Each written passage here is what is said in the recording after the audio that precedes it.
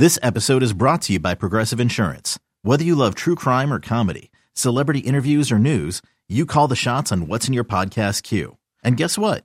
Now you can call them on your auto insurance too with the Name Your Price tool from Progressive.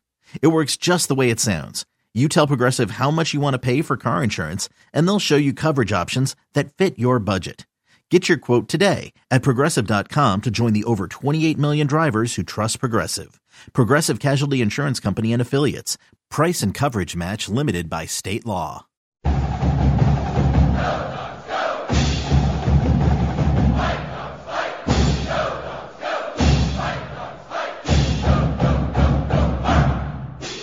I'm Kim Grinolds of Dogman.com with Chris Fetter, Scott Eklund, and it has been a while since we've done a podcast and lots of technical difficulties this morning, but I think we've got it halfway figured out with a little bit of spit, a little bit of baling wire, and looking over at the liquor cabinet. Almost went over there after this fiasco, but it is a little bit starting to get busy. We can feel it in the air. Football's about to start, but a lot of updates on football, basketball, and recruiting. And let's go ahead and start off, guys. 3 deletions from the roster. I don't think any of them were really surprising. Maybe Jordan Lolohea a little bit surprising. But, Chris, we've been doing this a long time, and has there been a time where Washington has taken a guy who's gone on a mission and come back and making an impact? I'm trying to think of one. Yeah, it would be difficult to go back and look. I mean, I remember offensive linemen have come back 100 pounds lighter than they were. Guys just, I give full respect for wanting to go serve their mission. And that's obviously a huge part of their faith and what they believe in. But it just seems that all the empirical evidence suggests that football and serving missions just really don't necessarily work in the end result. If, in fact, the plan is to try to be like an NFL player, for instance, if you want to be that guy. If you just want to, earn your degree, play football, have it paid for, that kind of thing, well, then it's probably a little different argument. But, yeah, generally speaking, it's been very difficult for guys to go and serve mission. Now, if they serve mission and then do it like the way Jordan Lolohea did it, you would have thought that had given him the best opportunity to be successful. But even in that particular example, it doesn't necessarily seem like it's worked out for him. And Scott, Jordan Lolohea, he flashed a few times, but he really didn't do anything to jump out at us during the season, a few plays here and there. But then again, in spring ball, didn't see much out of him. Well, yeah, I think he just didn't feel like he fit into where the rotation was with what Eric Schmidt was looking for. And he wasn't a dynamic guy off the edge getting pressure. I think he probably would have been better suited bulking up and moving inside and maybe playing as a 3-tech. But, he just didn't seem to fit into what Washington was going to do at the edge. And he was a guy that we had a story written for because we had heard he was going to transfer, but he didn't. And so, we'll just kind of see, he didn't transfer, like go into the transfer portal, but he has decided to leave the program and we'll see if he ends up at Utah, BYU, Utah State, a school that's closer to home and maybe caters a little bit more to LDS guys. Not saying that UW doesn't, but it just seems like those schools end up with a lot more LDS guys, partly just because of where they're at. Draco Bynum was a guy that, when I initially saw him in person, I thought that he could turn into something, but he just never seemed to really develop. I don't know if there was other interests that were more important to him, like school, but he seemed like he enjoyed being part of the team, but he never really did much. He's one of those guys that didn't develop. I don't think it was injury wise either. Tell us a little bit about Draco Bynum, Chris. Well, yeah, I think a lot of people forget that he was actually a U.S. Army All-American. At the time, he was considered a pretty big coup. But also at the time, I think people understood that physically, in terms of his development, he was a bit of a tweener. He wasn't quite big enough to be a full-on defensive lineman, but was he going to be an outside linebacker? Could they play him on the edge? There was even thought during his time at Washington that maybe he would even move to tight end because he's a pretty athletic guy. Ultimately, it just never really worked out. And like you said, Kim, I think the biggest thing that really hampered Draco Bynum was that he just never seemed to take that next step, whether it was in his physical development, whether it was his play on the field in terms of ramping up, what he needed to do. And maybe part of that was the fact that he never really ended up getting settled at one particular position and really made one particular position his own. I think that was probably ultimately his biggest downfall. And the other guy that was not listed on the roster, omission on there, is one that didn't surprise us at all, and that's Emeka Megwa. And what was it, about 4 or 5 months ago, he put a picture out on Instagram that made us all just go, what the hell? Because he looked like a Greek god, but looks like the injury caught up with him, Scott. Yeah, I mean, he was injured in high school. That's why he didn't participate his senior year. They held him out for the first month, and he just said, I'm going to transfer to UW and reclassify and end up at UW where I can do some work with the training staff and get the medical treatment that I need and just get started on things. And, I think if the old staff had remained, he might have stayed. But I think with this new staff, he just didn't feel like he was a part of it. And from what we've heard, he's been told that he's just not going to be able to recover to the point where he's going to be successful in football. And so we had a story written that he was going to medically retire. That didn't happen. I reached out to him. He told me that he still has plans to play football somewhere, but hasn't decided on a place. So at this point, he's just kind of sitting out there and we'll see what happens. But it's too bad because I think he's a talented kid and he actually could have fit in to the program here because he was a really good receiver in high school at the first school that he was at, and then he made a transfer at Timber Creek. But he's a guy that I think the coaches were intrigued by, but when he can't even get on the field, can't even do workouts, I just think they said to him, yeah, you're probably going to get passed over. You might want to look somewhere else.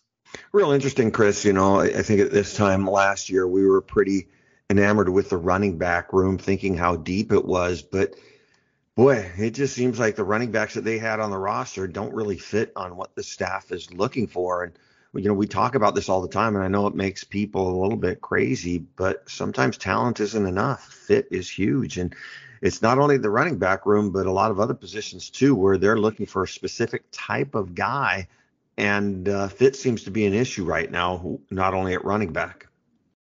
Well, running back is certainly, it's kind of the eye of the beholder, I think, because, Keith Boniface has done a nice job in the past of kind of fitting the running backs to the system that was in place, first with Chris Peterson's offense, and then trying to find the bigger downhill guys and the power guys to fit with what John Donovan wanted to do. And that's why Emeka Megwa was a really highly coveted guy. That's why Caleb Berry was a really highly coveted guy. I think Sam Adams also fit that mold a little bit because he's a little bigger guy, a guy that could probably run a little bit more downhill.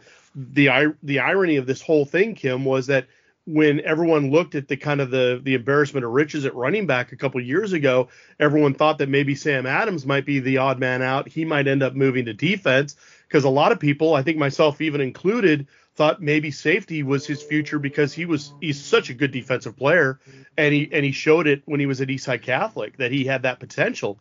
But now it looks kind of, it's the thing is wholly changed because you lose Caleb Berry, you lose Emeka Megwa, but now you've brought in guys like Wayne Talapapa from Virginia transfer. You've got Aaron Dumas, who played all spring at Washington from New Mexico. And then you brought in kind of a hybrid guy who I think we're assuming is kind of a fly slot, whatever, in Will Nixon, who they've said is kind of a hybrid receiver running back type guy from Nebraska. So the roster's really been remade quite a bit, and maybe there's been no more upheaval than at the running back position, where obviously what they were looking for last year in terms of fit just doesn't fit at all with what Caleb DeBoer and what Ryan Grubb want to do. Chris, are you a little bit confused on what they want out of a running back? I am. No, I mean, if you look at what they were doing at Fresno and you look at a guy like Ronnie Rivers, I think you're starting to see a move back more towards what they had in Myles Gaskin, what they had in Savon Ahmed, and what have you. And a guy like Cam Davis, I think, fits a mold of what a guy that they might look at. Now Richard Newton, probably a little bit more of a power guy initially. We'll see where he fits in. But I think the guys that they're looking for, I mean, Wayne Talapapa, for instance, he's more of a power guy, a third down guy. He's more, to me, like I said, I've always thought that he fit more of what like Habibi Likio was at Oregon, for instance.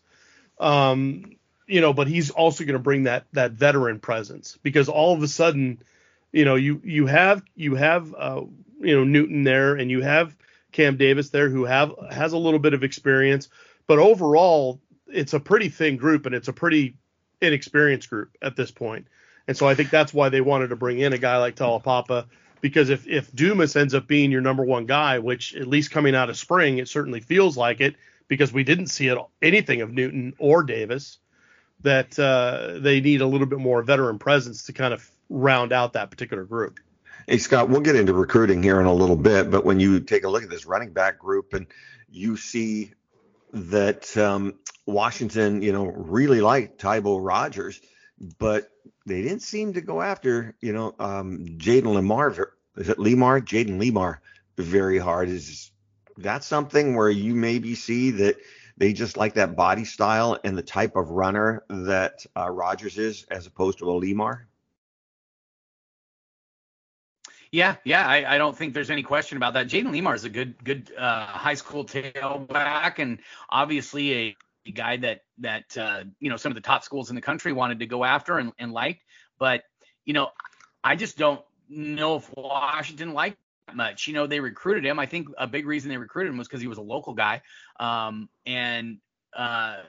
he doesn't really fit the mold of what they're for. Now, he can catch the ball out of the backfield. He's a pretty good runner in between the tackles. I just don't know if he's got that. I think they like to get that guy who's a little bit smaller, who's a little bit more of a jitterbug, with the ball in his hands out in open space. And that just isn't Jaden Lemar if you watch him play. And again, we'll get into recruiting here in a little bit, but do you see them taking another running back? Yes, I expect them to take one more running back. Now, one of their top guys that they offered, a guy by the name of Brandon Johnson, he just committed to Arizona on an official visit, but I think Washington still has a chance to continue to recruit him and maybe get an official visit out of him during the fall. They weren't on him to get an official visit out of him, and I think they want to kind of see how the running back room plays out this fall. I decide just to stick with one if Will Nixon can be a guy, because Will Nixon, I think, still has 3 years left, 2 years after this year. You got Tybo Rogers coming in. You got Richard Newton with another year or two of eligibility. You've got a lot of guys in that room with still a year of eligibility. Caleb Berry just left, but you also have Javion Sunday with another year or a couple more years of eligibility. So I think a lot of it's really going to come down to how they feel about the room and how they're going to press on guys if they want to get that second tailback in the class. I think they will end up taking a second one if they like what they can get, but they might be just fine sticking with one if they like what they have in the room. So I hate to be wishy-washy on that, but really it's to be determined at this point. And Chris, when they line up for the first game, are you anticipating one guy getting a majority of the carries, or with these two easier games to lead off, are you expecting running back by committee?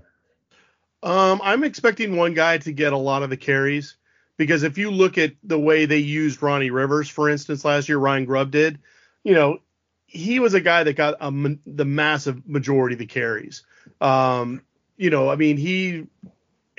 was going to get, if I remember right, I think he got at least 100 attempts, running the ball last year. And if you look, or at least halfway through the season, and if you look at the next most carries for a running back, I think it was like Mims with 28 or 30, something like that. So it was like 3-1. It was at least 3-1, if not more. So it's I think it's one of those things where they might use one of those other guys as a changeup here and there, or like I said, with a Talapapa, he might be a third down guy or a red zone short yardage guy. But generally speaking, I think that they've shown a tendency, at least if you base it on last year's performance, they like to lean on one guy. And a lot of people will think that, based upon what we saw in spring, it would be Dumas would be that guy. but the other guys were just hurt so much we really didn't see much of them. That's right. So it's to be determined, and obviously they're not going to be exactly like they were in 2020 or 2021, because it's just things evolve. They always evolve in terms of offense. They're always trying to find that little wrinkle that will give them a chance to do more and to be a little bit more creative and to kind of keep the defenses a little bit more honest, and in terms of because they're going to be new to the Pac-12, so they're not they're going to have to go off film of what they've seen from the other defenses, and obviously those other teams are going to have to scout them and try to figure out their tendencies as well. So they're always going to try to find those wrinkles. But when it comes down to it, I think that they're going to I think they're just going to try to rely on one guy, and I think that's going to be I think that's generally speaking how they want to operate, but you just never know. And they, like you said, I mean, they've got enough guys where they could probably run a couple in, here and there. But again, when you look at the most successful Washington attacks, and again, we're talking about different staffs and whatnot, but you go back to Bishop Sankey, you go back to, Myles Gaskin, you go back to Savon Ahmed, those were the guys, 1,000-yard rushers. Those are the guys that have always been the real hallmarks of some of the most successful Washington attacks. Scott, who do you think that number one guy is going to be at running back? I think it'll be either Dumas or Talapapa. Those are the guys. I think Talapapa fits a really interesting role in the Washington offense because he doesn't really fit what Lee Marks and Kalen DeBoer and Ryan Grubb have wanted at the tailback position, but he's a big bruising guy. He can run between the tackles. He's going to be a great red zone guy. I think he will probably lead the team in rushing touchdowns this year. I could see him getting 10 to 15 rushing touchdowns this year.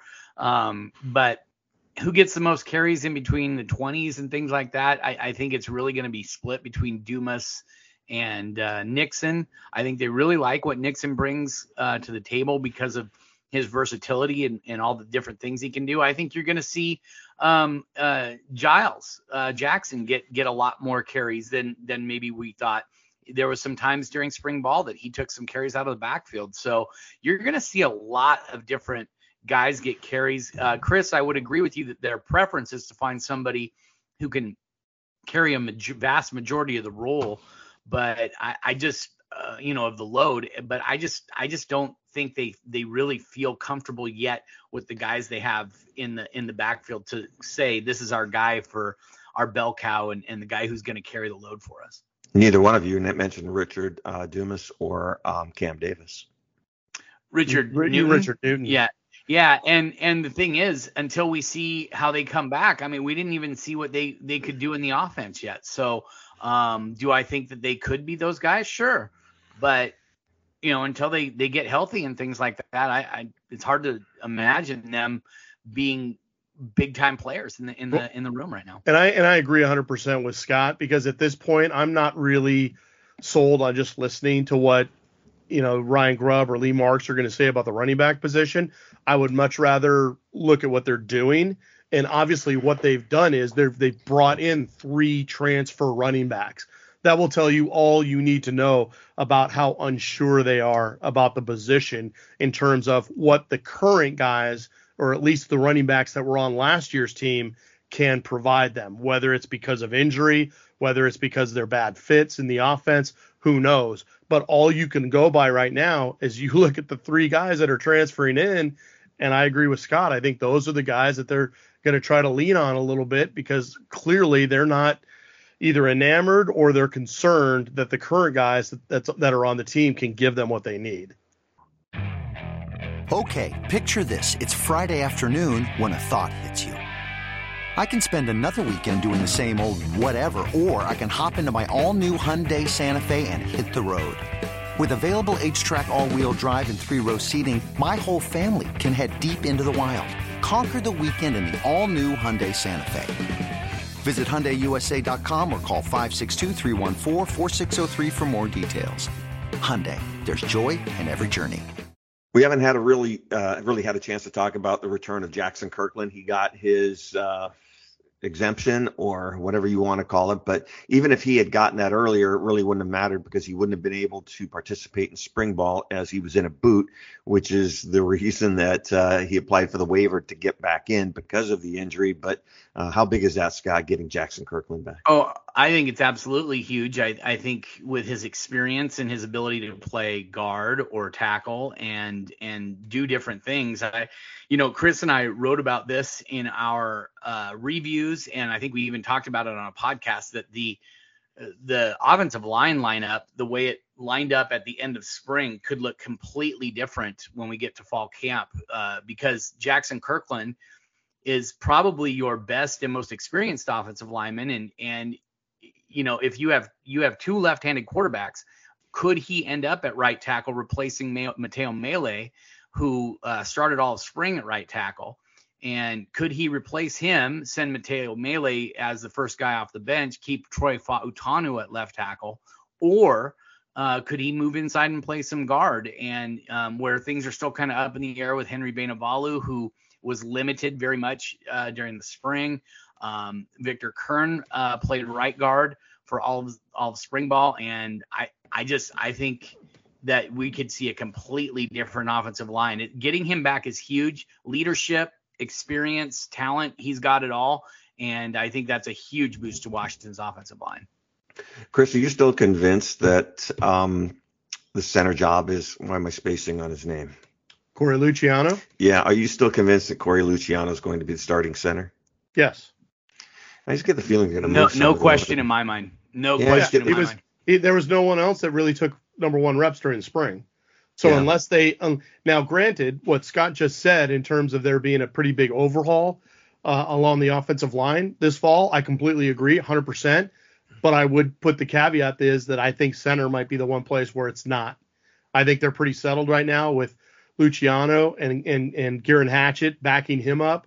Now, depending on how physically a guy like Miles Morale comes back, because he's been banged up, that could play a factor. Mateo Mele, who Scott mentioned, he's been getting reps a little bit here and there. Could having Jackson Kirkland move to right tackle, could that alter where Mateo Mele finds his future? Could he end up competing for the center job? Possibly. But I still think, if you ask me today, gun to my head, who's the starting center for the Kent State game on September 3rd, it's Corey Luciano. Yeah, we'll see how that plays out. Like I said, I just got this gut feeling, and I could be totally wrong. I just got this gut feeling that, we could see Mateo Mele move over there if he's not, going to be starter at one of the tackle positions or even at one of the guard positions. But we'll see. Just kind of a gut feeling. Well, and remember, Kim, I know you're probably basing a little bit of that because he's got some center experience in the past, but he literally started one game, and that was at Arizona, and that was 3 years ago. Right. So we're not talking about a guy that is a ready-made center, that is a guy that they could plug and play, no problem, could be the next guy up. He might end up having to be that guy, but I don't think that's necessarily what Scott Huff has in mind. Now, again, you're right, things could change, and I agree with Scott's initial premise that there could be some definite change-ups, and depending on whether they're using a right-handed quarterback or a left-handed quarterback, that all certainly factors into the equation. But I do feel like they want to be as solidified at center as they can possibly be, because that's the quarterback of the offensive line. And in this case, if you just went by what they did in spring, Corey Luciano's that guy, and there's really no debate. Yeah, what's really weird, Scott, is we've been doing this such a long time, and I can't remember coming out of spring ball with more unanswered questions than we have this year. Quarterback, I think we know what's going on. Running back, offensive line. There's just so many question marks that, are going to be really need to be answered. And it's going to be interesting come fall ball. Are they going to limit what we see like they did in spring ball? Oh, I have a feeling, yes, they are going to limit. I think spring ball is going to be a lot like what we saw fall camp is going to be a lot like what we saw in spring ball. I think they're going to limit what we see, and because they want to have that element of surprise. If they're going to open things up, it'll be next spring, after teams have already seen them and they feel a little bit more comfortable in their own skin and everything like that. But I just think that's probably what we're going to get the rest of the way when it comes to camps. And Kim, what's ironic is I think that the position that had a lot of question marks last year heading into fall camp is the one that's probably the most solid, and that's the wide receiver group. Yeah. You've got Jalen McMillan, Rome Odunze, you've got Jalen Polk, you've got a lot of guys with experience, you've got some younger guys who are going to come up and make some plays and do some things as well. Giles Jackson, I think, has really kind of come into form, and they're going to use him in a lot of different ways, as I mentioned during the running backs conversation. So yeah, I think the wide receiver group could be the group that could be kind of the breakout group. Part of it's because they played in a pedestrian offense under John Donovan the last couple of years. They've been handcuffed, and now things are going to be more wide open. And we saw it in spring ball, how they went down the field. They pushed the ball down the field. They got the wide receivers in different positions to make plays, and they made them. So Jalen McMillan, Rome Odunze, those are two exciting guys, and I think they could both have huge seasons. Jalen Polk is another one who I think could have a really big season this year. And Chris, when we take a look at, it looks like Coach DeBoer likes to kind of play things close to the vest, as he did in spring ball, not letting us see a lot. And we're anticipating kind of the same thing as fall ball. You anticipate him doing the same thing, maybe in those first two games of the season and going into Michigan State and not opening up the playbook and kind of keeping stuff close to the vest? No. I think I think we saw in the Montana game last year that you can't really do that. I think that's kind of a non-starter. You play to win the game. It doesn't matter what you do. And the bottom line is they're going to keep scouting anyways. And then once the game's played, I think the actual scouting reports and all that stuff, I mean, that might be good for one or two series, but after that, it's just guys playing football. So I don't expect that that's going to be an issue at all. Especially when they want to get off on the right foot. I mean, they want to come out and they want to show just how different they were from Jimmy Lake and John Donovan. They want to show that this offense is dynamic and is going to put yards on the field and put points on the board. And this defense is not going to have any sort of letdown in the back end, despite, losing a couple really talented cornerbacks. And, so they've got all sorts of motivation and incentive to come out firing in those first two games instead of trying to play coy. Because like I said, that Washington loses to Montana and then all of a sudden they got to go to Michigan. Well, was the plan for Jimmy Lake to hide all of his firepower for the Michigan game? Because if that was the case, that certainly didn't work out at all. In fact, it backfired. Everything backfired under Jimmy Lake. But anyways. Well, yeah, but I mean, but that's the point. The point is you can't afford to have a plan like that. Because the other team is coming to win. Guarantee you Kent State's not coming to just be a patsy. They're going to come to win the game like Montana came to Seattle to win the game. So you've got to treat them with a lot of respect, and the way that you treat them with a lot of respect is that you play them straight up and then you punk them. You beat the crap out of them. That's what you got to do.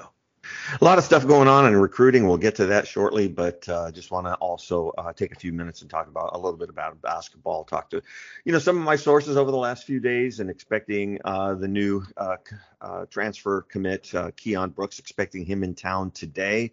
And then the rest of the class over the weekend with Keon Menefield, Tyler Linhart, and Corin Johnson, as well as Braxton Mia.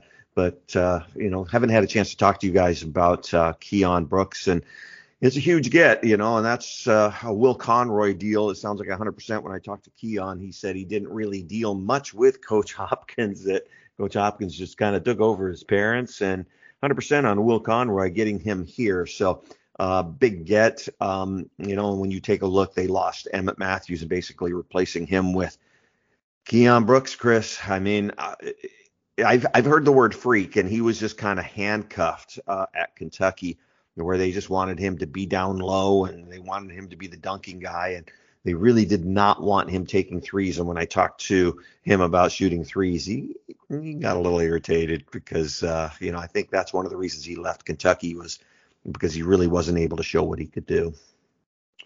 Well, yeah, and I mean, when listening to him talk about what his plans are and what Washington coaches have planned for him, I actually went back to look at his tape from La Lumiere when he played with Isaiah Stewart, because that seemed to be more indicative of the kind of offensive game that we might try to expect from him when he shows up. Because like you said, I mean, he was playing a role at Kentucky, just like other guys were playing a role. But here he's going to play more of the Terrell Brown role in terms of, just kind of trying to really ignite the offense and be the guy that puts points on the board, no matter if it's inside the 3-point line or outside the 3-point line. And the irony is that, Terrell Brown is, 6 foot 6'1", and Keon Brooks is 6'7" at least. And 6'9". Well, that's what we've been told, but everyone lists him at 6'7", so I'm going to list him at 6'7". But the bottom line is they both have very similar games offensively. They want to do their damage inside the 3-point line. They will step out if they need to, and they will shoot the three. They're not going to ignore it. They're not going to shy away from it, but they feel a lot more comfortable inside the line, having that mid-range game. We didn't see as much posting up from Terrell, but he would at times. But he was not afraid at all inside the paint. Obviously, the same is for Brooks. And they like I said, they have a lot of similarities in their game. And Brooks is even a little better free throw shooter, which is going to be important because he's going to get fouled quite a bit, or you'd expect him to get fouled quite a bit. One interesting note, too, is, a couple of guys that helped with him. Number one, Quade Green was a tremendous help from my understanding, and talking to him and, explaining what the coaches, what they told him they would do is what they did. And what's really interesting about that is when Keon Brooks took his visit to Kentucky, his host was Quade Green. So that's kind of interesting. And then also Isaiah Stewart was also a big help in, explaining how things worked here. And, they told Isaiah how they were going to use him, and that's how they used him. So, big kudos to those guys as well in being quite a bit of help on that. So just looking at to what they needed, what Washington really needed with what they lost from the roster last year, I think it's huge getting him in. He has 2 years of eligibility left. I think his goal is to be a one-and-done guy. We'll see if that happens. And, that's one of the things, Chris, people are talking about, is this a sustainable, roster development plan and bringing in transfers every year? And I think that you need to look a little bit deeper than just what's gone on the last couple of years, because last year they needed to overhaul the roster. They just needed to flush that entire team, which is pretty much what they did. And they brought in a couple of guys that they knew only had 1 year of eligibility left. And then again, this year, bringing in more transfers. But all the guys that they brought in have more than 1 year of eligibility. So when, you talk about knowing the zone and it taking a while, they're building this to be a little bit more sustainable, and guys have more than 1 year of eligibility left. And you hope that the guys further down the roster develop. And if not, you can kind of plug in. If Keon Brooks winds up leaving, you can go out and look for another one of those guys. But you're hoping that those guys further down the roster who have multiple years of eligibility left, you're hoping that they do develop. Well, right. And I think that to me, when I look at what Mike Hopkins' plan for the portal is, I see him, trying to have that balance of a couple one and done, super big impact guys like he did last year with Dejon Davis and Terrell Brown. This year, even though Keon Brooks has 2 years left, I think you have to treat him as a one and done guy, as you mentioned, for all the obvious reasons. But then you bring in a Kepnang, Braxton Mea, Noah Williams, guys that have multiple years left. Those are guys that you can project for the future, just like last year when they brought in a PJ Fuller. They, before that, they brought in Cole Bajema. You've got to have those guys that can be depth pieces, that can have multiple years of the program, because you're trying to create defensively that thing that will separate you from the rest of the conference. For instance, when you use a Syracuse type zone, something that can be a difference maker. But when you talk about one and dones, Chris, when you take a look at Washington's one and dones in the past, they've been high school players, and I'm thinking if you're going to get a one and done guy, I'd rather have a Keon Brooks who's been playing for a couple of years. And I think that tends to be more of what you'll see is those type of guys, where I think next year, if we're looking at the transfer portal, it may be one guy they bring in unless somebody else leaves. But I really like what they've done. And just talking to some of the guys, the guy that they really seem excited about too is Frank Kepnang. When was the last time they had a guy that big? Well, I mean, I don't know. I mean, they've had guys in the past that have been similar size. I mean, Brian Penn Johnson, was probably similar size. But now they brought in two guys in the same class with him and Mia are definitely similar guys. What I would say about Brooks, though, how often do you find a guy who starts 33 games for Kentucky that all of a sudden becomes available in the transfer portal? And you've got multiple legitimate ties to that guy. I mean, that's a situation where you have to go for it, whether he's a 1-year guy or a 3-year guy, right? I mean, those types of opportunities just don't happen very often. So you've really got to take advantage of them when they do occur.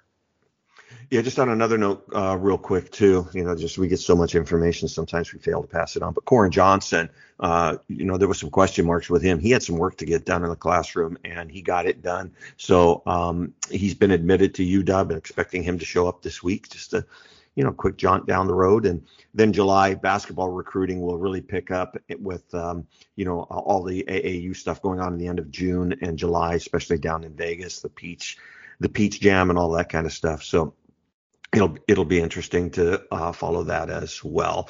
But we want to take a quick break, and when we come back, Scott, you better be ready to go because there's a lot of recruiting stuff coming up.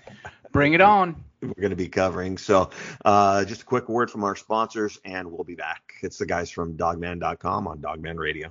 Introducing the Two-Way V4, where groundbreaking fuel cell technology meets fresh foam cushioning for the ultimate performance. With fuel cell, each step feels explosive, delivering unparalleled energy return. Paired with fresh foam, experience maximum comfort throughout the game. Its lightweight textile upper offers support and breathability without sacrificing agility. Whether you're hitting the clutch shot or locking down the opposition, the Two-Way V4 gives you the tools to play at a high level. Learn more and purchase the Two-Way for yourself at NewBalance.com. Welcome back. It's the guys from Dogman.com. I'm Ken Reynolds along with Chris Vetter, Scott Eklund. Recruiting is about to heat up with camps, more camps, and then some more camps. But actually, the coaching staff's out of town right now, aren't they, at some of the satellite camps, Scott? Yeah, they're currently in Sacramento right now at the Sac State camp, and they were down in Redlands at the University of Redlands on Monday, I believe.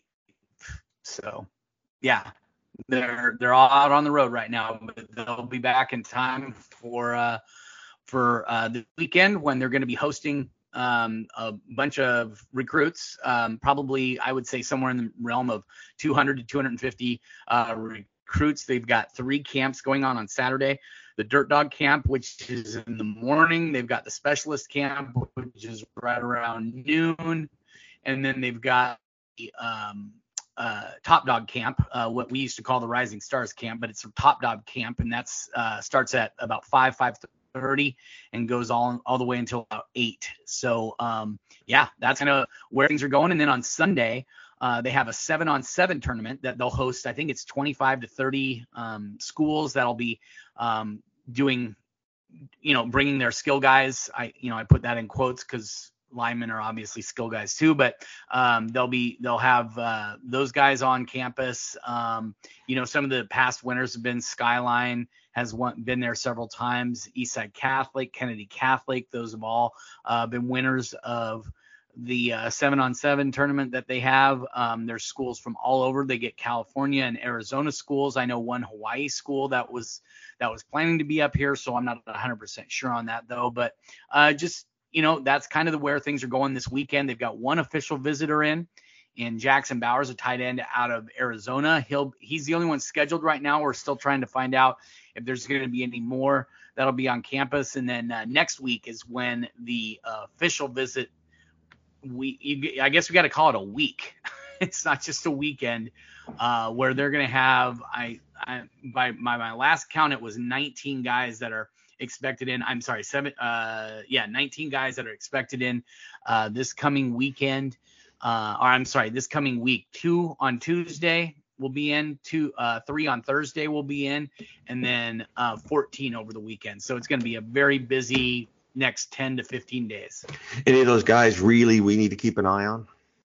Well, one of them's already committed. That's Tybo Rogers. He's the only commit that's expected to come in for as an official visit during this time. Anthony James is a guy that everybody wants to know about. Top guy on Washington's board. He's 6'5", 245-pound edge defensive end prospect out of Texas. Was committed to Texas A&M. Visited Washington and is scheduled to visit Washington. Took a visit to, I think, you know what, I'm going to pull it up right now. He took a visit to Utah last weekend. Yeah, he did take a visit to Utah about 2 weeks ago and loved his visit there. Washington is the only other official visit he has scheduled, and we'll see. I mean, I think Washington's in there swinging away and doing what they can. It's going to be tough to pull a 4-star kid out of Texas who everybody seems to want. So that's one name. Malachi Crawford, a defensive back out of Oxnard, almost 6'4", 150 pounds. Got that length that you really like out there. Elisha Jacket, an offensive lineman from Orange, California. That's down in Orange County. Some other guys. Landon Hatchett's going to be in town. That everybody should know that name. He's the younger brother of Giron. Elenius Davis, a defensive lineman, defensive tackle prospect from Minnesota. When was I think we looked it up. Well, I can't remember the last time Washington had a kid from Minnesota. Jordan Whitney, he's a linebacker out of Oxnard in California. He's same high school as Malachi Crawford. Those guys could both be in. And then you got Luke Baklenko, who's a offensive lineman, 6'6", 300 pounds from Oaks Christian, who has really risen up a lot of recruiting boards. His mom is the former beach volleyball head coach at the University of Washington. She's now down in California coaching down there. And so he grew up here. I think he spent the first 10 years of his life in the state of Washington. So a guy to keep an eye on. And then during the week, you got Vincent Holmes, top safety prospect that the Huskies have on their board. Top quarterback is Lincoln Kineholtz. One of their top quarterbacks is Lincoln Kineholtz out of South Dakota. He's in on Thursday with Vincent Holmes. And Micah Banuelos is another one. That's a big-time kid, local out of East Kennedy Catholic, 6'3", 285. Washington has a really good shot at reeling in all three of those guys. Give us a rundown on what's going on with the quarterback. One of the guys at Washington had been high on and had seemed to commit to Oregon State earlier this week. Yeah, well, he didn't seem to commit. He actually did commit. So yeah, he did. Aiden Childs, he's a quarterback out of Downey High School in California. And basically Washington had 3 guys on their list that they had left. I'm sure there were other guys that they really liked, but they weren't really getting a lot of interest from them. Avery Johnson is probably, I don't want to say he's for sure the top guy on their list, but boy, it's hard to say that he isn't the top guy on their list. He can do it all. He can run, he can throw. He led his team to the state title game. They did not win it, but he took his team to the state title game, was the leading rusher on the team with like 1,100 yards rushing. Can do it all. 6'2", 185, 190 pounds. Really loved his visit to the University of Washington. Took a visit to Kansas State. So he's out of Kansas. Took a visit to Kansas State last weekend. And then he's visiting Oregon this weekend. And I know Husky fans hate hearing this, but Oregon is the elephant in the room right now when it comes to recruiting because of what they can offer and the way they are able to really recruit really well. And so I think this is going to be a Washington-Oregon battle, but we'll have to see. Kansas State is there, and they're the hometown school, but their next guy is Lincoln Kineholtz, and I think he's kind of, if Avery Johnson is 1A, then Kineholtz is 1B because he's right there too. He's a guy who can run around, do a lot of different things with his legs, likes to throw it a little bit more and maybe is a little bit more developed as a passer than Avery Johnson, but not the athlete that Avery Johnson is. Still a pretty good athlete though. 6'3", 185 pounds. He's out of Pierre, South Dakota. He's already visited 3 schools. Wisconsin, he's already visited. Was back on June 3rd, Wyoming on June 10th. Then he's currently he will be at North Dakota State on the 19th. And then on the 23rd, he'll come up and visit the University of Washington and be there through Saturday. So Washington gets the last shot at him. Ryan Grubb, during spring football, took their 1 day off of spring ball and took that day to fly out to North Dakota and offered him in person. So that should tell you how much they think of that kid. Ending this a little bit quick. Again, we're having a little bit of technical difficulties. We'll make sure and do another podcast early in the week after this weekend and go over kind of what we saw over the weekend and then, again, preview the big recruiting week next week. But, when it comes to football, basketball, and recruiting, Chris, any final thoughts? No, just that obviously when it comes to camp season, that's obviously where the rubber really meets the road. And I think especially for this particular coaching staff, trying to make a huge first impression, try to make a really good first impression, especially with a lot of the local recruits if they can. We know about the Loyal to the Soil campaign. This is kind of one of the next steps in that, is to really show a lot of the local kids and their coaches some love by getting their guys coached up and showing them some attention, getting them on campus, showing them the facilities, kind of running them through the program while they're getting recruited. That's all a big, big part of it. And so excited to kind of see what these guys have in offer. We'll get out there this weekend and we'll see some of the things that they're doing. But obviously, as Scott alluded to, with all the numbers coming through at the end of the month, could be arguably one of the biggest, if not the biggest, recruiting weeks on offer in a long, long time. So I'm kind of excited to see how that thing unfolds. Hey, Scott, real quick, basketball players in town this weekend, football players as well?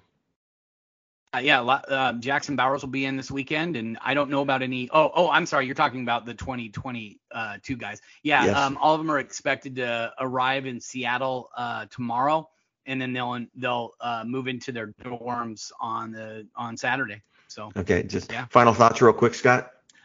Just gonna be crazy over the next 10 to 15 days. Just stay tuned here because I'll have it all for you. So will Chris. Basketball guys in this weekend too, and they have informal runs all the time, and I'm going to try to find out at some point next week where they're at and see if I get a glimpse of the new guys, the old guys, and anybody else that's out there. So, hey, for all of us at dogman.com, if you're looking for those regular updates as well as breaking news alerts, just shoot us a note, huskystadium@gmail.com. We'll hook you up. For all of us at dogman.com, I'm Kim Reynolds along with Chris Fetters and Scott Eklund. Go Dogs.